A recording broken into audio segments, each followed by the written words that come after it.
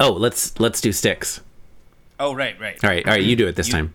No, you do it because... Are you intentionally... Okay. No, I'll tell you why. You do it because it's going to be off one way or the other depending who does the counting. Right. So it should always be the same person counting, so it, Yeah, okay. All right. 3, 2, 1. See, that seemed right on to me. I'm sure I feel like you're not taking this seriously. No, it genuinely... Okay. That's... Okay. All right, now you do it. No, God damn it. No, just for just so I know that you're not fucking with me.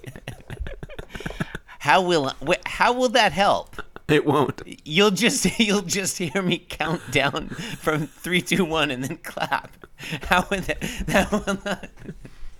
will not. All right. You know what? That will not provide any benefit to you. Look, you know what, Chris? Although I have no evidence to suggest that you are taking this seriously and actually doing this for real. I choose to believe. I appreciate that. Based on Pascal's wager. Seems more like a Kierkegaard. Okay. Well, all right. Seemed more Kierkegaardian to me. John, look. Think of it this way. I'm editing this week's episodes. What possible benefit do I derive from fucking up the sticks? And yet, God,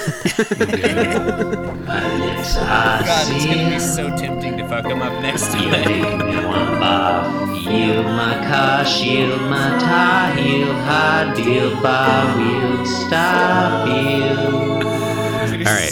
Jim Davis is my name. I'm ready. You're listening to Being Jim Davis. My name is Jody Avirgan, and with me, as always, Editor-in-Chief Nate Silver, Senior Politics Reporter Claire Malone, and, of course, Whiz Kid Harry Enton. And also, my name is John Gibson, and I'm Jim Davis. John, did they call him Whiz Kid? I feel like it was something like Boy Genius. No, they called him Whiz Kid, but I believe he is not on that show anymore. Also, it's I don't kind of think a he's dated, stolen tagline. I don't think he's even a child. Well, he's a whiz kid.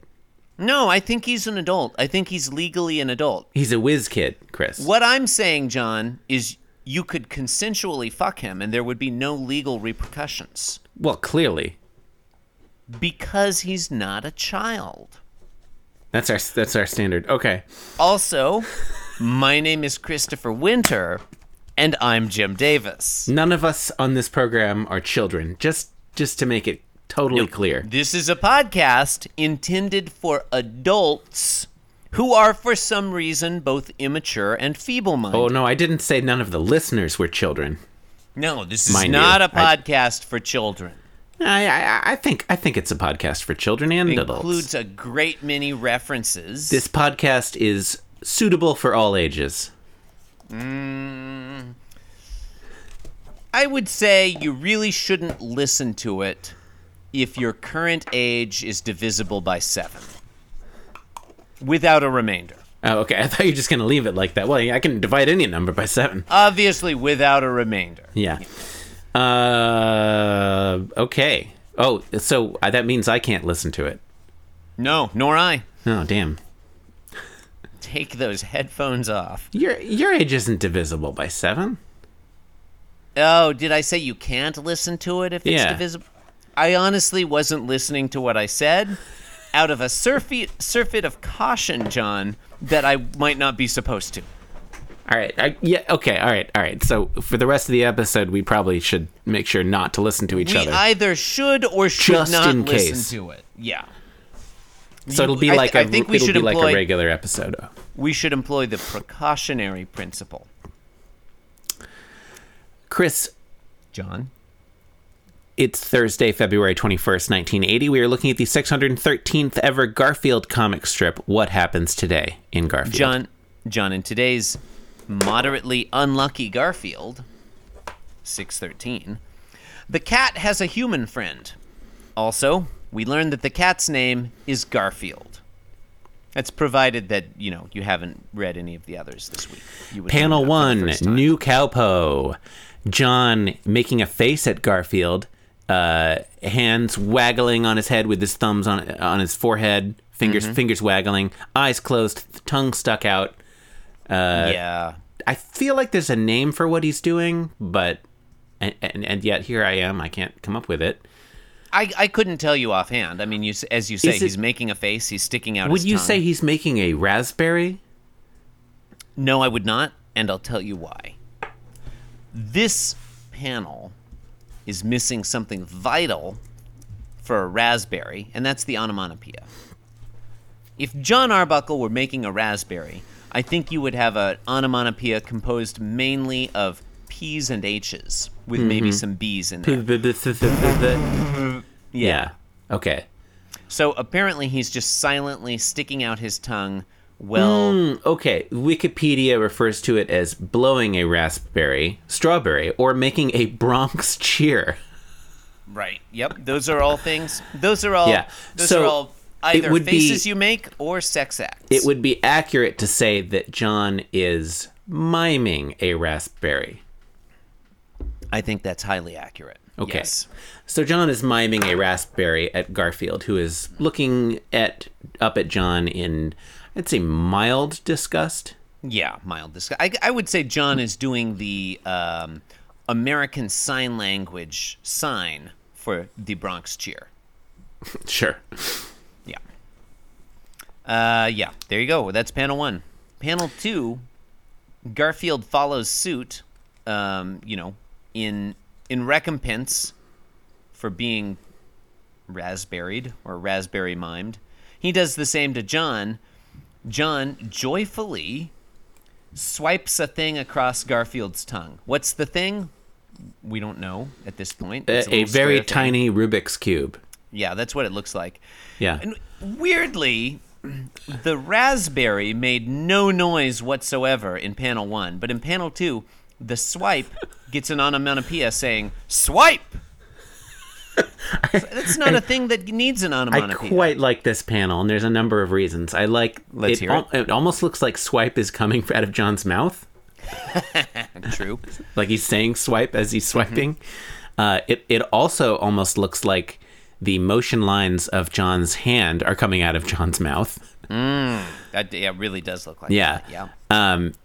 It really, looking at the length of his arm and the way it's extended there in the frame, that the arc of the motion line really would not allow enough space for the entire arm to have traversed that space.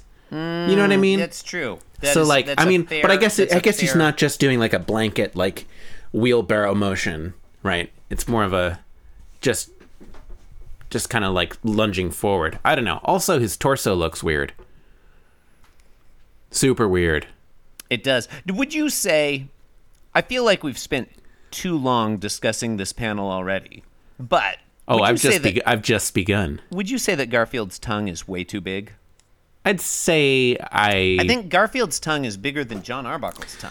I am satisfied with the size of Garfield's tongue. I'll just put it that way. You feel it's appropriate. My first... you feel it's situationally appropriate. It's situationally ironic. John, I'm drinking some of this Just Black cherry juice, just so you know. I finished my roasted Wikipedia has an example video for blowing a raspberry. Do we consult Wikipedia on this program? No. Honestly, it's been a few weeks. I guess I'd forgotten. I definitely have not done it twice on this episode already. Hey, look, as I said, I'm not listening to the things you say. Again, that Rubik's Cube that John is holding, it's so tiny. I didn't even see it at first, and my first impression of this panel was that John was giving Garfield's tongue a high five. Or I guess clawing at it. I guess it'd be a low five. It'd be a low five. I'd call it a mid five. Mid The five. way his fingers are positioned, though, it's not like an open palm, like you do for a 5 of any location. Sure. They're clawed up, like he's grabbing at it or clawing at it, swiping at it with his lengthy fingernails. That made me think of that Family Guy episode where Peter and Cleveland are just exchanging high fives in different locations. I haven't seen the Family Guy. There's like a whole sequence where he's like, "Give me 5 now, down low. Now give me 5 over here," and then it's like he writes down an address and hands it to him. Now give me 5 over at this location. That's great. Look, John, a television show that is occasionally humorous. I haven't watched The Family Guy. For whatever reason, I have kind of an attitude about it. But I like that thing with the address. That's funny. It's funny, right? It's undeniably funny. Give me a 5 over here. That's funny. That's funnier than anything that happens today in Garfield. Speaking of giving and taking 5s, when I look at speaking of the giving and taking of 5, when I look at panel 2 now, with that in my mind, it not only looks like John Arbuckle is giving Garfield's tongue a 5, but Garfield having his hands up like that kind of looks like he's asking for a double high 5. He wants 10, and John's just giving him 5. Yeah, but Garfield wants 10 on his paw fingers. He wants 10 up high, and John is all about the 5 on the tongue. The tongue 5. This is a weird conversation. You know what, John? You know what they call it when you give someone 5 on their tongue? I do not. It's called French high-fiving. That makes sense. They do it French style. That makes sense. Sexier. In the third panel, John reveals that it was not a Rubik's Cube that he was swiping on Garfield's tongue, but in fact a stamp. Or at least that's heavily implied by the dialogue, which I will read. I think we can take it. Which I will now read. Thanks, Garfield. Panel 3, name drop. I hate to lick stamps. To which Garfield responds in thought, blah, blah, while sticking out his tongue. Yeah, which his tongue was already sticking out in the previous panel. It's like he's... Just for clarity's sake, I guess I shouldn't just say he's sticking out his tongue. That might make it seem like he wants more stamps swiped across it. We can assume, based on his eyes being squunched up and his ears back, and the thoughts blah blah, that this is a disgust face, that's a standard emotion and way of expressing that emotion that's displayed universally across human and cat cultures. Agreed. That's the work of the famous psychologist, name inserted here. Seamless. Yeah, can't remember that guy. You say a thing while I look him up. Okay. Doesn't matter what you say, I won't be listening.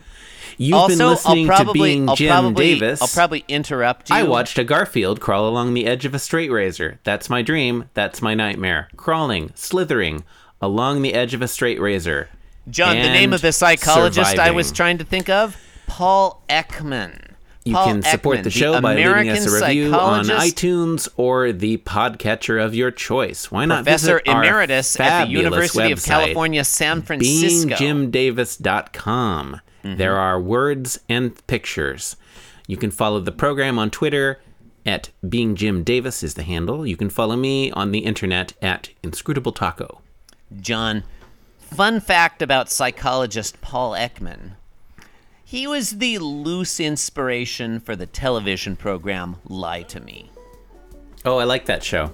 Yeah, well, if you like Lie to Me, then you love psychologist Paul Ekman. I do not ever feel like watching that show, but I like that show. No, I think I have seen one episode. Yeah. The guy who plays the lead is Australian. Tim Roth. Yeah. Australian? I think you're thinking of Tim Curry, John, but he's not Australian, he's British. I think he's British.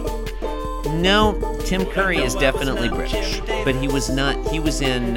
Tim Roth is English. John, Tim Curry. No one is talking about Tim Curry.